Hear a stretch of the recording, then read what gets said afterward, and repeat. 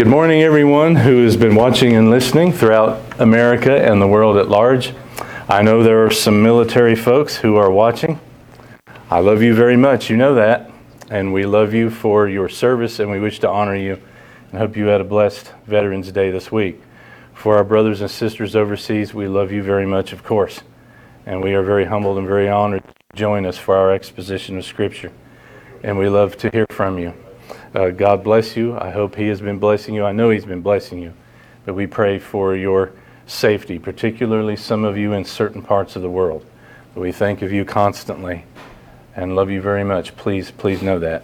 And thank you for joining us. And we love you folks. And we cherish you. And we're glad you're back. And if you need anything at all, please let us know. That goes for all of you folks in any circumstance or situation or trial that you may be going through.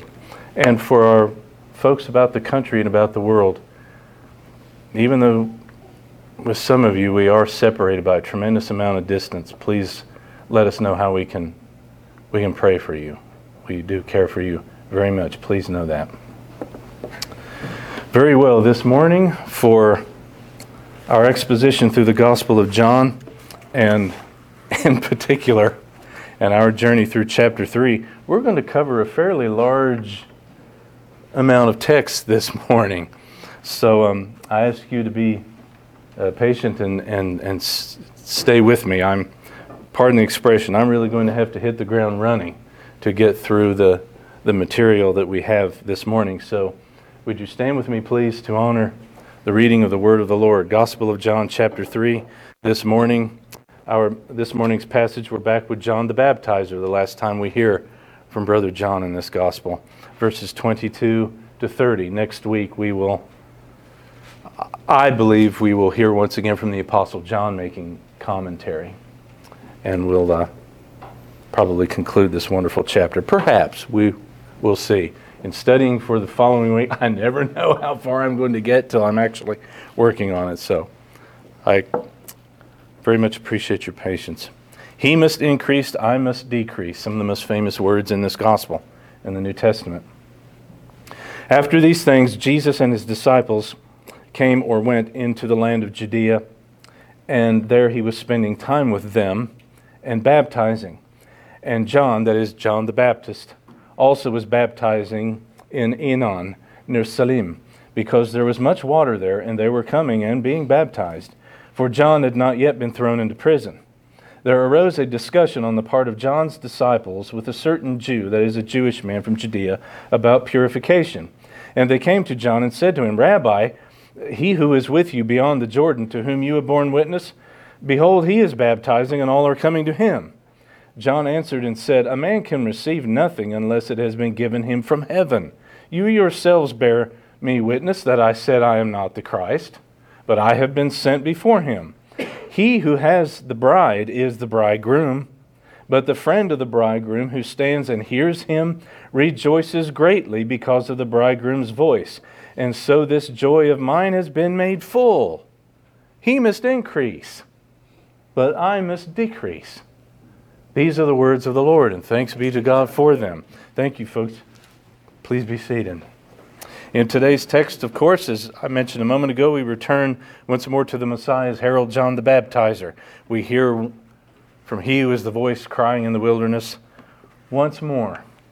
John the Baptizer makes a final appearance here in John's Gospel, and he gives us another very important pronouncement, or teaching, life lesson concerning the Messiah who has now arrived. And John the Baptizer gives really one of his most important exhortations to his followers.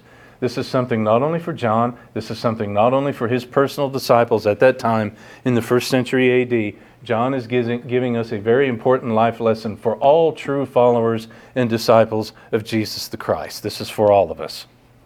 That's one of his most important exhortations in the Gospels from which we hear of John. And this is, of course, a life lesson concerning the person and work and mission of Jesus. The nature of his relationship to him, the nature of our relationship to him, the nature of life and mission and work with and under Jesus, the Messiah. Let me give you a short paragraph. One of the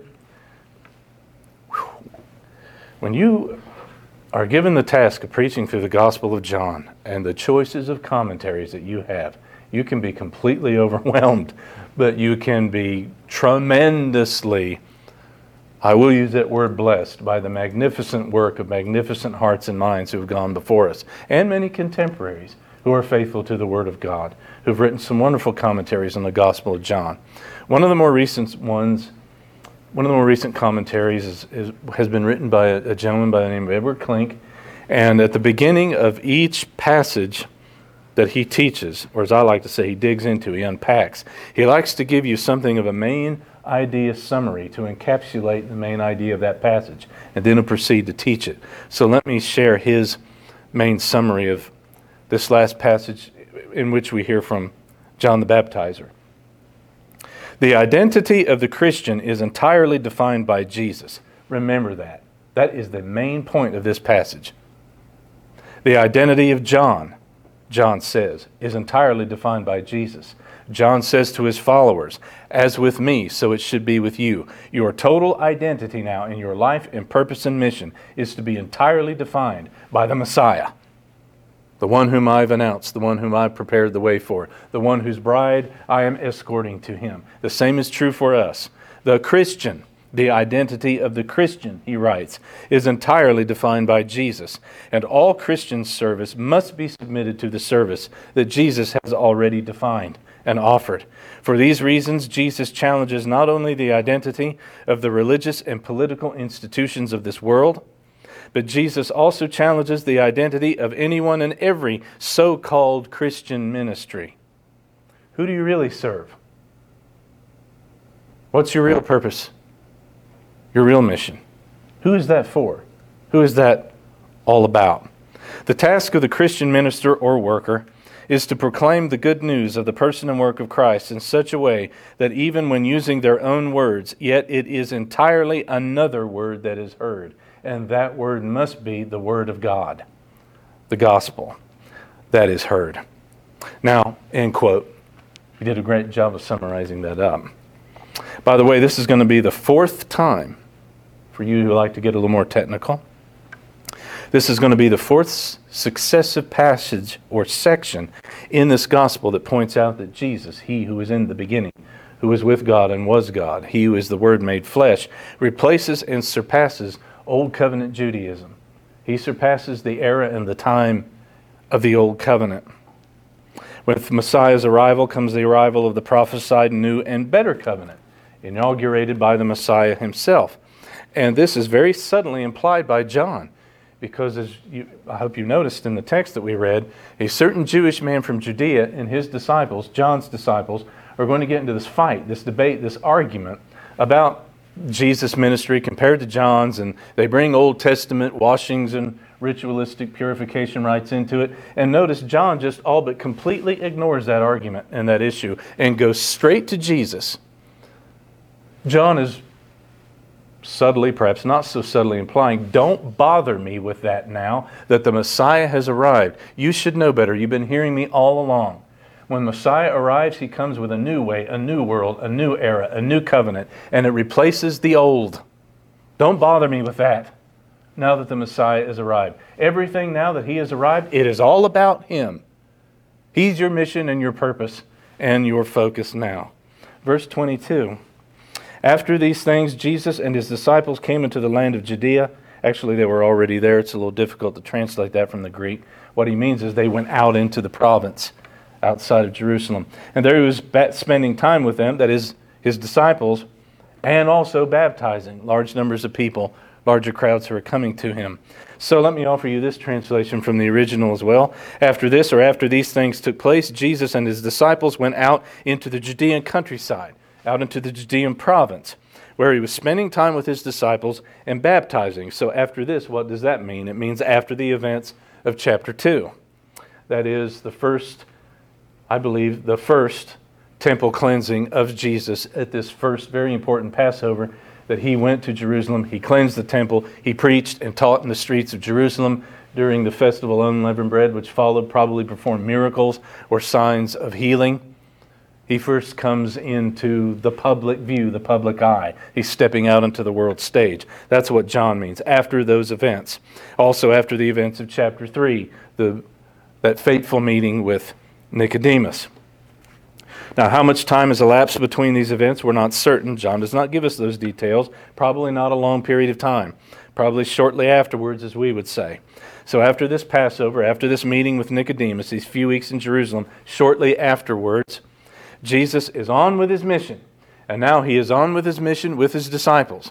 And if we'll learn from this gospel, and if you recall from the other gospels, he's going to be working his way slowly but surely back north towards Galilee and begin his ministry, his public ministry in Galilee. And actually, that is where most of the other gospels begin. John is giving us some events that take place before the beginning of Jesus' ministry in Galilee, in which most of the other gospels start with. Okay? He's on his mission with his disciples. He's going to have to take these men out into the countryside and spend some time with them, preparing them and teaching them. And John, the apostle, makes a point to record that, to tell us that, because, of course, he is amongst their number. So they leave Jerusalem for the open countryside of the Judean province. Now, where exactly?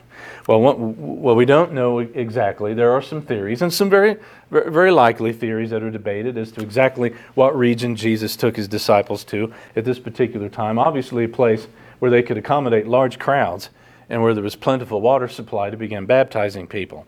So one location that's probable is an area very near Jericho. And it was and is an area where there was, especially in the first century A.D., we are told there were a number of very convenient fording places along the Jordan River there. There was, of course, plentiful supply of water. It was a good place to baptize large numbers of people. It was actually a good place for a lot of people to be able to camp there, to stay for an extended period of time and to travel.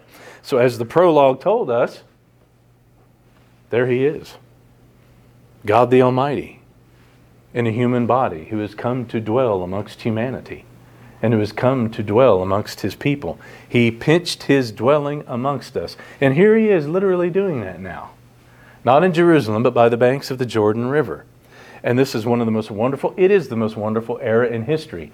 The old covenant is now beginning to transition to the new covenant. And God Almighty, the Son in the flesh, has finally arrived by divine plan to invade his own creation, to perform the greatest rescue mission that has ever been performed. Wonderful, wonderful time in history. He is now dwelling in the flesh amongst humanity and amongst his people. Constantly keep that in your minds as we approach December and Christmas. That prologue of the Gospel of John is Christmas. It's what Christmas is all about. This right here is what Christmas is all about. It's not just that manger. It is the infleshing of God the Almighty in a human body and human nature to offer atonement and salvation to his human creatures who are to bear his image.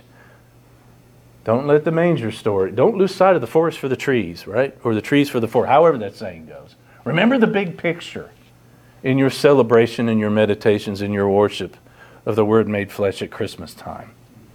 Now, this particular time period when Jesus is venturing out into the Judean countryside, it's not cold November. It is part of spring, early summer, a near eastern spring or early summer after Passover, of course. And so now, as you've noticed as we read the text, the preaching and baptizing ministry of Jesus is simultaneous with John's. It's somewhat an overlap with that of John the Baptizer. And that's shaking some people. That's rattling and disturbing some people. Some of the populace and even John the Baptizer's followers. And there's really no reason for that. It shouldn't be. So John the Baptist corrects them. So Jesus is beginning to baptize people at the same time that John, the Messiah's herald and witness, is continuing to baptize people. Even though you must understand that Jesus and his disciples and John and his followers are in two different locations along the Jordan River.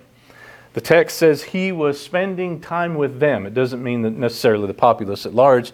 John means the disciples, Jesus' personal disciples, chosen disciples. He was spending time with them. So Jesus was teaching and training his disciples during this time period. It's important to note that. He wants some personal time with these men through whom he will change the world. When his mission in his first advent nears its completion, he's teaching them, he's preparing them, as well as serving the public at large, as we would say. These crowds who are in ever-increasing numbers being drawn to him. He was spending time with his disciples, and he was baptizing, the text says. Now, what about that? So we have John baptizing. Now we have Jesus and his disciples baptizing. Well, what's up with that, as we say? What is that all about? What of this baptism here? What of Jesus' baptism, compared to John's? Is this the beginning of, or is this becoming what we will know of as Christian baptism, which we are commanded to honor and observe until our Lord returns? After all, Jesus, well, he is baptizing people. That is, we will find that his disciples, and this is an important point as well, more on this shortly, his disciples are baptizing people in his behalf. Jesus probably isn't actually in the water with them. He's presiding over the whole affair. And he has his disciples in his name and by his authority, at his behest and instruction, they're going into the water and they're baptizing these people and serving them in that way. Nevertheless, you can say Jesus and his men, his disciples, are baptizing people. Now, first, it probably should be said that we are in something of a transition time between the Old Covenant and the New Covenant. Magnificent time in history again. Things are changing and will change forever. It is a transition time between John's baptism and now a baptism of Jesus. We are on our way to experiencing what we will observe as Christian baptism now that the Messiah is here. But we should remember, this is an important point, I believe, to remember, that in both John's baptism and in the baptism of Jesus, water represents something. Of course it does. This ceremony, this rite, this ritual, it is extremely meaningful. It represents something. In both baptisms, water represents the spiritual cleansing of a person's soul. Repentance, renewal, spiritual new life, being forgiven of one's sins and repentance before God. Both means the same thing. The spiritual cleansing of a person. Important to note that in Jesus' baptism, what we will obey as Christian baptism, true cleansing of the person's soul is of course achieved by the atoning blood of the sacrifice of Christ. He who John earlier called, there he is, the Lamb of God, the one who has come to take away the sins of people from all over the world. And of course, water is a symbol of the Spirit of God from the Old Testament. And it also represents the Spirit of God applying the atoning work of the Son to the soul of human beings, giving them new life, the new birth, and cleansing them of their sin. In John's baptism, water represents a person coming to God in repentance and thereby being cleansed of their sin.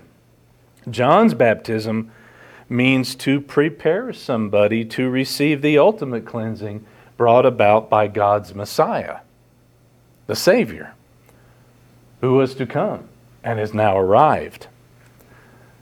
Preparing to receive God's Messiah, God's provided Savior, and being cleansed of your sins. So again, it is the Messiah himself, his atoning work, that ultimately cleanses a person of their sin. Both baptisms mentioned, both baptisms taking place here are ultimately founded, be assured, on the person and work of Christ. Now notice also, Jesus is not doing the actual physical baptizing, but his disciples are at his instruction in his behalf. That's important.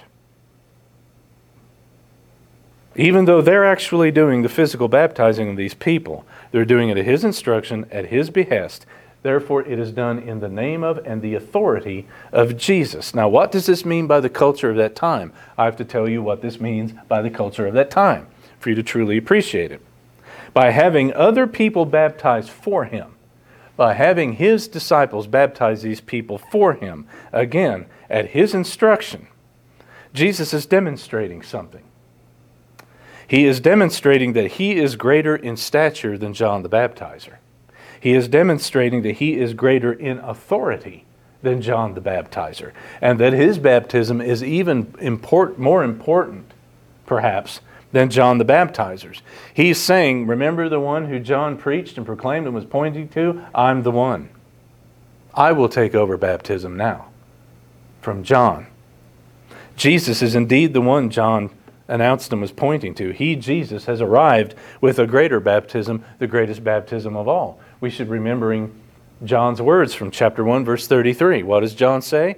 Chapter 1, verse 33, when the Messiah comes, he will arrive with a greater baptism. He will baptize people in and with the Spirit of God himself. And now he's here.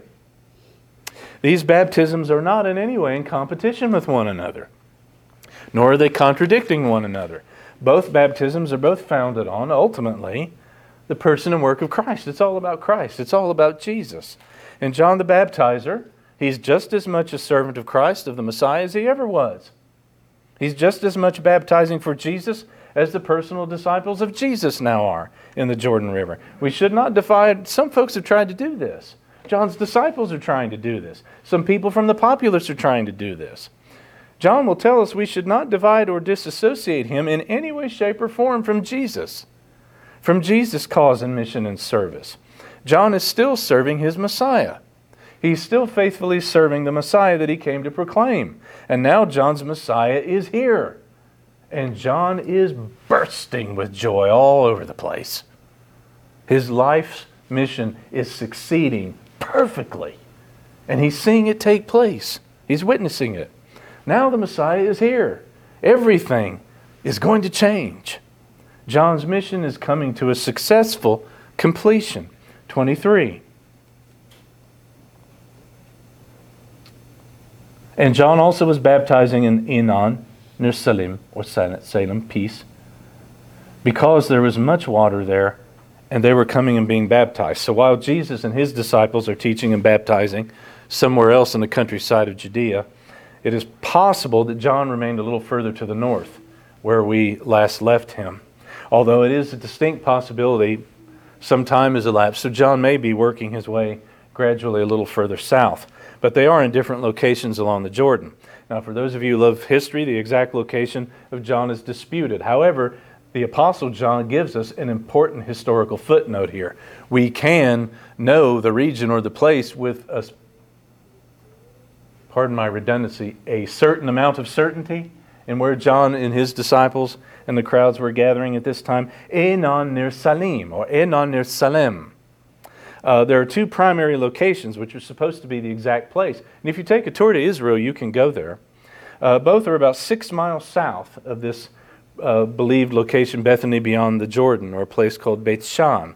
They were roughly next to or just within the region of Samaria. Now, where are we going to be in chapter 4? Samaria. Does this make sense?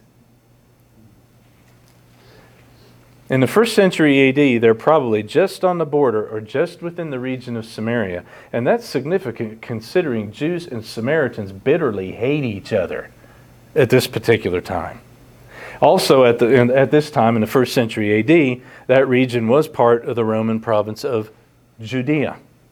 Now, Enon, if you've ever wondered about this word, it's a Semitic, it's an Aramaic word, and it means plentiful springs or many waters. It's obvious a place where there was plentiful supply of water, as the text tells us. Enon means many waters or many springs. Salim means peace, or many waters or springs of peace is what the name means. The church historian Eusebius as well gives us some information as to where John was at this time. And John probably, as we would say in the 21st century, he's probably in a centrally located place, as we would say. Of course, probably in a centrally located place. A region on the borders of Judea where people from probably about 3, if not 4 different provinces could fairly easily get to. And as the text says, and they were coming and they were being baptized. So people were still coming out on the fringes of settlement to John the Baptizer from just about almost every direction still to be baptized and to hear his message of the Messiah. Now, it's a little different. Before it was repent, he's on his way. Now it's repent, he's here. He's arrived. Time's up. He's here. And the original Greek suggests that, yes, people in pretty large numbers were still constantly coming out to be baptized by John. But now notice what the text is telling us. Something interesting is happening. Things are changing. John has been announcing Jesus And so people are beginning to listen to John. They're obeying what he said. They're taking to heart what he said. They're starting to do what he said. They're leaving him and following Jesus just as he instructed them to do. They're now beginning to follow Jesus in ever-increasing numbers. They're starting to leave John just as John wants. And they're now resorting to Jesus. So John is, as one would expect, faithfully carrying out and now close to completing his mission. Verse 24, for John, now this is an interesting little footnote of history here. John had not yet been thrown into prison. I've already had somebody ask me, what's that there for? That just simple little offhand statement. You can almost put it in parentheses. It's like a historical footnote. Remember, or I'm telling you now, or you should remember, or you should know, that John the Baptizer at this time had not yet been thrown into prison, the apostle says. It's an interesting little note of detail or piece of information that he gives us about John the Baptizer. Why is this? Why does he make this remark? Well, it's something, as I said a moment before, let's call it an inspired historical footnote on the apostle John's part. It's a historical note for clarification, actually. We believe, and I think we are correct to rightfully believe, that probably the last of the four Gospels to be written was the Gospel of John. And the Gospel of John has read the other three Gospels. He's very well aware of them. He's keenly aware of what they say and what they teach. So John, being aware of what has already been written, he gives us this historical footnote. Why? He wants you, the reader, he wants you to be absolutely clear with some accuracy as to the historical facts of the chronology of this time in the early ministry of Jesus. That is, John, the apostle, the author, he wants the reader to understand that the period he is discussing in these verses, and likely all of Jesus' ministry that we've been reading and studying, as recorded in chapters 2 through 4 actually, all of this takes place earlier than Jesus' ministry as recorded in the other Gospels, which is what all the other Gospels start with. They all start with Jesus' ministry in Galilee at the time or after John was arrested.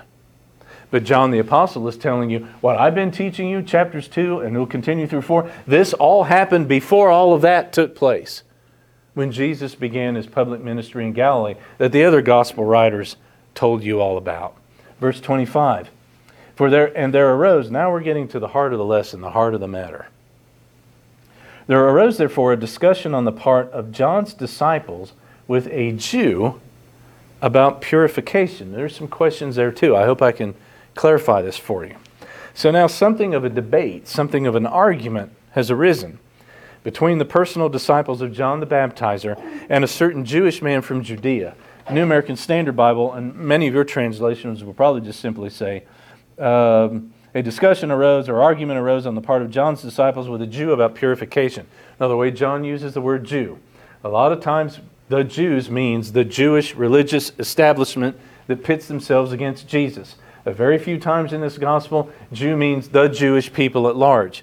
But here, it just simply means a certain Jewish man who is from the province of Judea gets into an argument and a debate with John's disciples. Why are they getting into an argument or a debate? Well, the root cause of the argument or debate is the Old Covenant.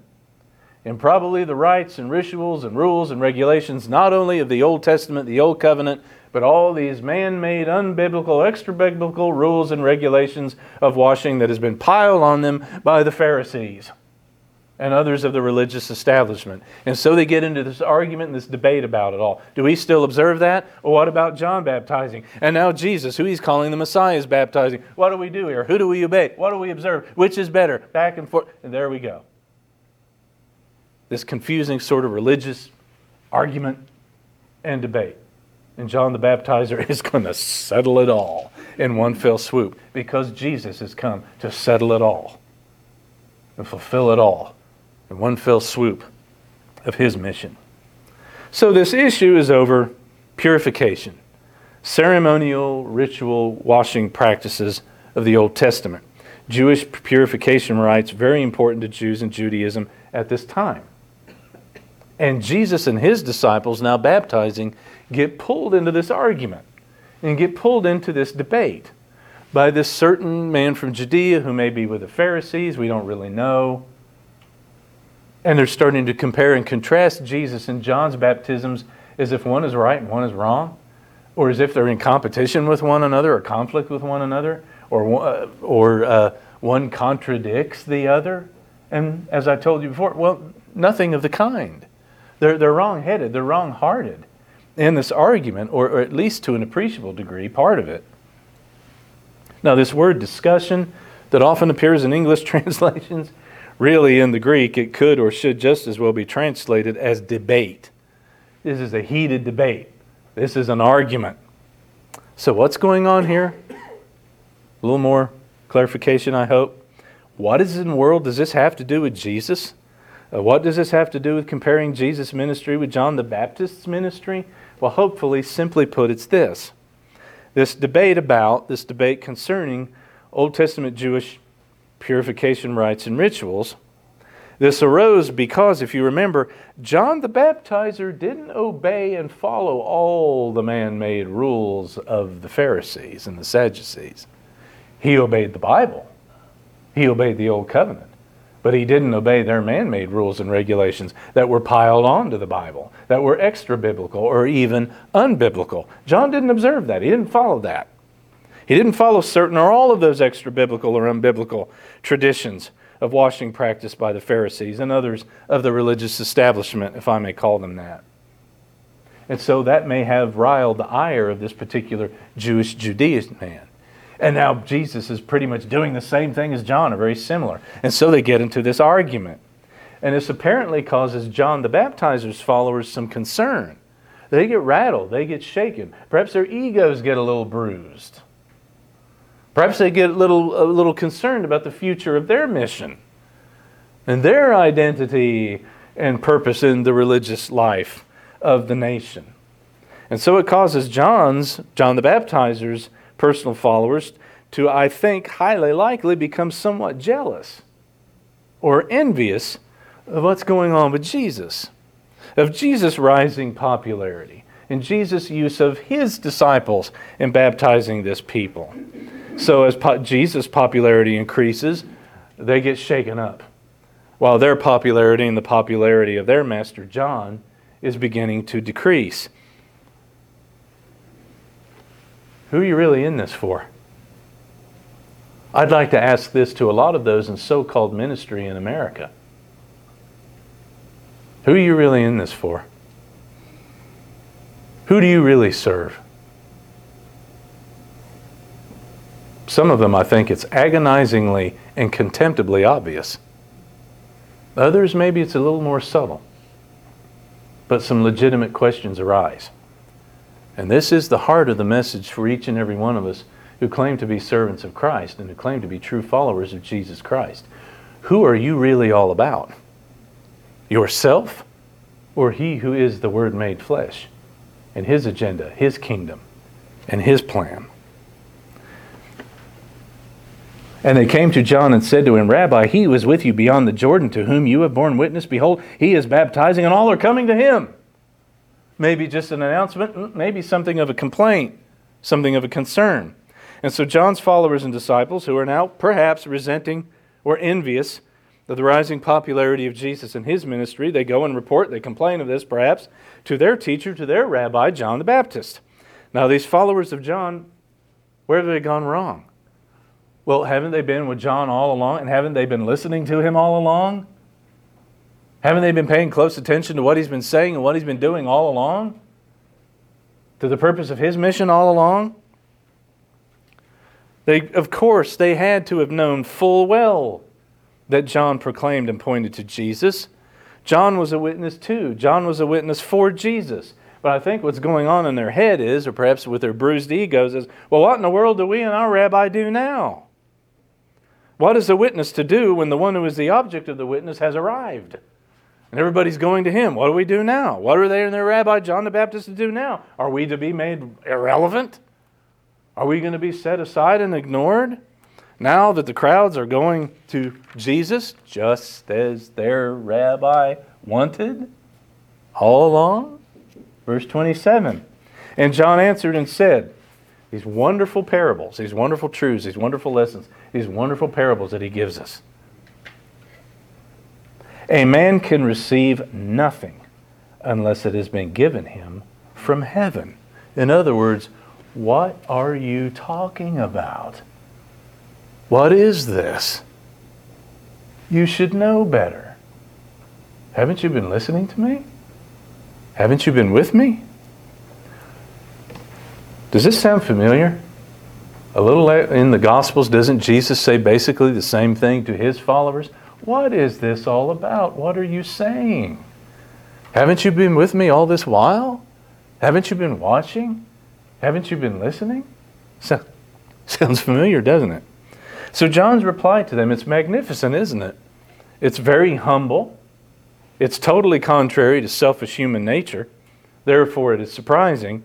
And yes, it is very noble. It is very noble, as one would say. And this is John's answer.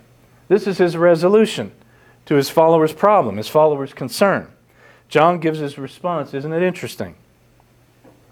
He gives his response in the way of something of an aphorism, a little maxim, or as we would say, his answer comes by way of a parable or a proverb. John is saying, and it's interesting what he chooses. He does the same thing as Jesus does. Notice, in Jesus' parables, he often pulls what? From agricultural life, family life, communal life. He speaks to them in terms and language that they can understand, that they identify with on a daily basis. John does exactly the same thing. First of all, he gives us an obvious truth, which should be an obvious truth about our relationship with God. God in heaven, the sovereign God, is in control of everything. Everything that you have at any given moment in your life is given to you as a gift. Don't forget that. Don't get above yourself. Know your place. But also John will use this little proverb or this parable, a wedding. Sound familiar? And Jesus does exactly the same thing. And he gives us, for the first time we hear in this gospel, of Jesus Christ as the great bridegroom and his redeemed people, his people restored to him by his person and work, will be called collectively his bride. And of course, John, you have to know something culturally. A Jewish wedding was one of the most celebrated, most important, most joyous occasions and celebrations and events in the life of any Jewish person. Personally, familial, and by way of the community. It's something all of these people will very powerfully, it will resonate with them. They'll identify with it. So what is John saying by way of this parable? Let me start the list. John is saying this to them. Know your place. Know your place in God's purposes and plans. And be content with what God gives you. Know your place in his purpose and his plan. Don't try to get above that. Be content with what God gives us and where he places us. John is saying, don't be envious. Remember, this is really all about God. It's all about his Christ. It's all about his plan. This is not about me. This is not about us, he is saying. I serve God. We serve God, his plan, his agenda, not one of our own. All that we have is a gracious gift of God according to a sovereign plan. We should not be envious of his Messiah and not try to get above ourselves, to get above our God-given place that he has given to us graciously, that he has assigned to us. John's simple proverb tells his followers, tells us, his contemporary followers, that God, when he says everything that's given you is given to you from heaven, that's a common Jewish circumlocution for saying God. God in his heaven. God in his heaven sovereignly gives human beings, here in particular, his servants, his people. He sovereignly gives his servants, his people, whatever they have and whatever they are at any given time. And God gave John the Baptizer a very wonderful and particular role to play and task to perform in God's plan, in God's redemptive history in this world. And John is perfectly content with that, humble considering it, and totally dedicated to it. How are we getting along with our assigned task and purpose and plan on our watch and our place in history in the divine plan? So it is with John, so it should be with you. So it should be with me, with all followers of Christ. And John, God bless him, he's perfectly content. He's perfectly happy with that. He's perfectly obedient to that. John is saying jealousy, envy, discontent, there's no place for that. No jealousy, no envy, no discontent over God's plan, over God's gracious gifts. That demonstrates grotesque ingratitude, even unbelief to a degree. At worst, idolatrous, self-interested arrogance. This is about God. Never lose sight of that. It's not about us. We need to remember our place. We need to be content. We need to be grateful. 28. You yourselves bear... You've been listening to me all along, haven't you? You all along. You yourselves bear me witness that I said, I am not the Christ. What's all the fuss about? It should be about Him, who I have been making a great fuss about for some time now. But I have been sent before Him to prepare the way for Him. And so John simply reminds them of what he said all along, what he's been saying and doing all along, what his mission has been all along. It was all about Jesus all along. Question for us. As followers of Jesus Christ, are we like John? We should be. We should be like John. Our mission, our purpose is all about Jesus and was to be all about Jesus all along. Is it? John was a man who said what he meant, and he meant what he said. He meant what he proclaimed. He was faithful to his God-given role, and he was entirely content with his God-given role. And so we should be too. We should know our place in the divine plan, and we should be grateful and content with that. 29. And here's this wonderful parable, his wonderful little proverb, parabolic teaching. He who has the bride is the bridegroom. In other words, he who has the people. Remember, John is keenly aware. Folks, you may not be aware of this. Let me jog your memory. There are numerous times in the Old Testament in which God refers to Himself as a bridegroom or a husband, and Israel as His bride or His wife. John is keenly aware of this. All of the Jewish people that he's speaking to should be keenly aware of this. He who has the bride, the people of God, is the bridegroom, God Himself. He who has the people is the Messiah, God the Son in the flesh. But the friend of the bridegroom, the friend of God, who stands and hears Him, serves Him, obeys Him, honors Him, rejoices greatly because of the bridegroom's voice. He's here, and I'm with Him. And so this joy of mine has been made full. It's amazing what he says here. And so John proceeds with this really wonderful parable explaining his understanding of his own God-given role. See what he's doing? He's explaining his understanding of his God-given role. He gets it. He's explaining his relationship to and with the Messiah who is his purpose and his mission. John is saying that he is the friend who attends the bridegroom. He is the friend of the Messiah who has arrived in person at last. What is he saying? Jesus is the bridegroom. And John is saying that he is the equivalent of the best man, as we would say. He is the equivalent of the best man to the bridegroom who is here. And he serves Jesus the bridegroom. He serves the bridegroom and his bride. He helps preside over the wedding that is about to take place. I have to tell you, a little bit of culture for you, not to wear you out too much. But what John is saying is a little more important than what we understand as a best man. Our best man does not have the responsibility and authority that the friend of the bridegroom had in a Jewish wedding in the 1st century A.D. In fact, I think that, remember back the wedding in Cana, Jesus' first miracle, water into wine, the steward of the feast, it is a distinct possibility that he was the best man at that particular wedding, because the best man had a lot of responsibility. He often helped the families and the parents and the bride and bridegroom arrange the wedding. He presided over the wedding ceremony itself to make sure that it went off well. He took care of all of the preparations, of all the arrangements, and even took charge of the wedding feast. So he had a lot of responsibility. John is saying, that's who I am. I know full well. And I'm carrying out my duties and my responsibilities to the letter. And I am absolutely bursting at the seams from my soul outwards that my mission is going without a hitch. It's successfully being completed right now in front of my eyes. He's here. He's arrived. And the bride, who are the people of God, I am ushering them to Him. And He's here and the wedding is about to take place. What's wrong with you people? Don't you get this? Don't you see this? It's what I've been talking about all along. You shouldn't be debating. You shouldn't be arguing. You should be bursting at the seams with joy with me. That He's here. A new era, a new age now begins.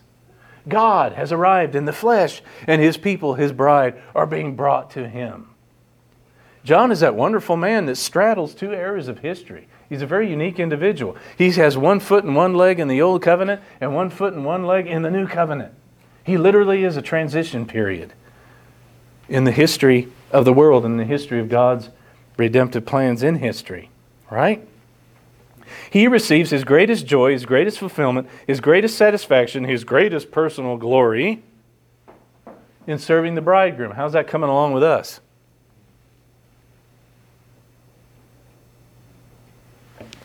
Is your greatest joy, your greatest fulfillment, your greatest satisfaction, your greatest personal glory in serving the bridegroom or yourself?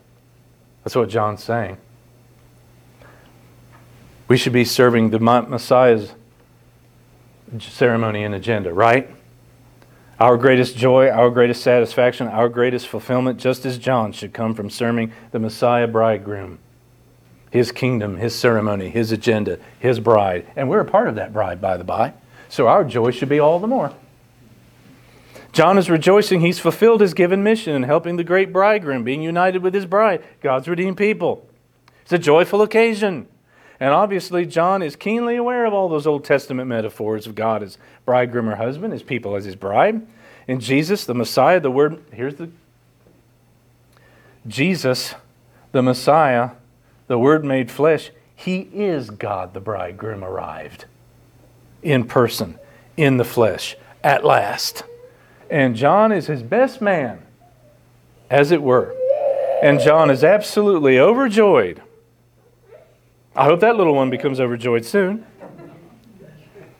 But in contrast, John is overjoyed at this privilege. How's your joy at your privilege? You know how privileged you are?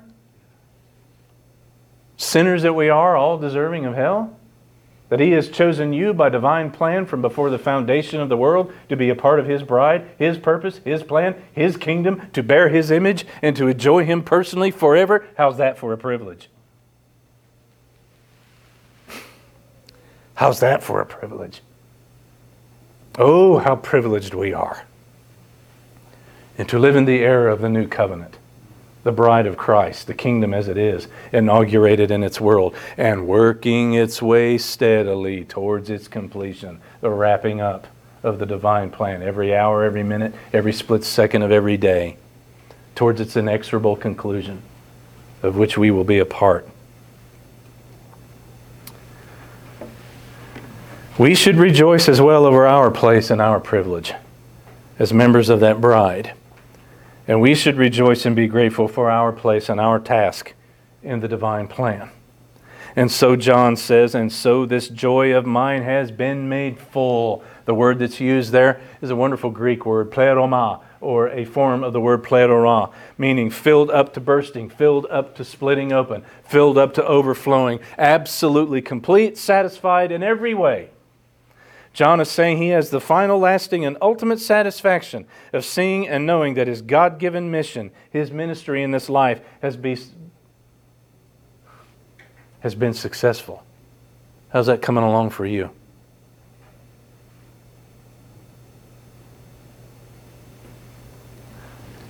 Will we be able to say the same thing? Are you able to say something like that now? Will we be able to say or experience the same thing at the end of our life over our God-given mission and purpose? Can we say something like that now? But as you're gasping out your last on your deathbed, will you be able to be bursting with joy as John the Baptist was bursting with joy? John the Baptist died by violence. Many people watching and listening today to this message may very well die for God, for Christ, by violence. Who knows? We may. And I guarantee you, as John laid his head on that chopping block in that filthy, vile, corrupt politician's palace, when the blade was coming down, he was bursting with joy that his life's mission was complete, satisfied, successful. And his next breath would be taken in the personal presence of God the Almighty, whom he served. Will we be able to say the same as John and be the same as John? Can we also say this? John is saying people in greater numbers are following after Jesus, the bridegroom. That's exactly what John had been living for. That's exactly what he'd been working for all along. Is the same for us? Is it the same with us? To successfully cause others in ever-increasing numbers to follow after the bridegroom. You've been accomplishing that to a degree.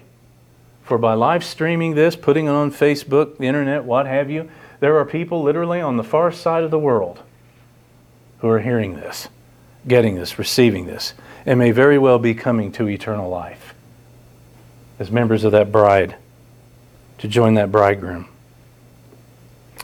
Verse 30. We're nearing the end. Well, we are. Final verse for the day.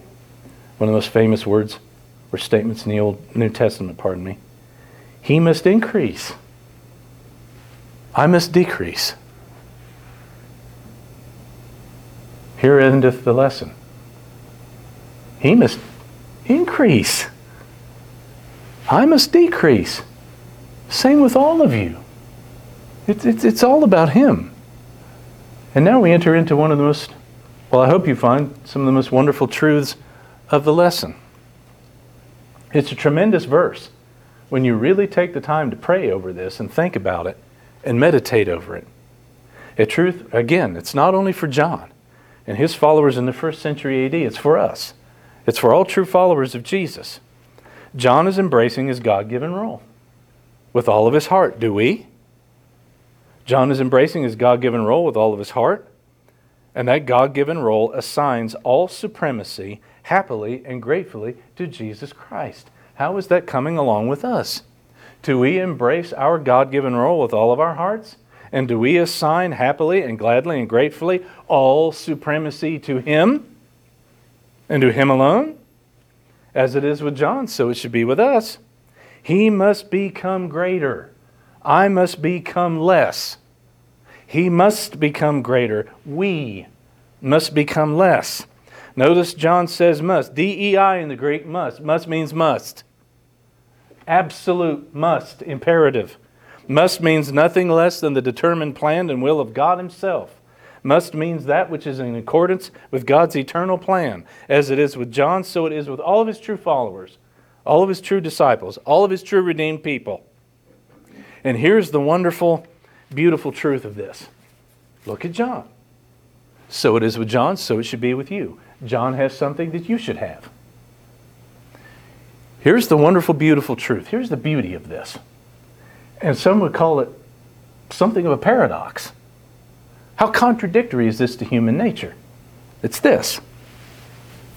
As Jesus increases and John decreases, John's joy, his satisfaction, his fulfillment becomes exponentially greater.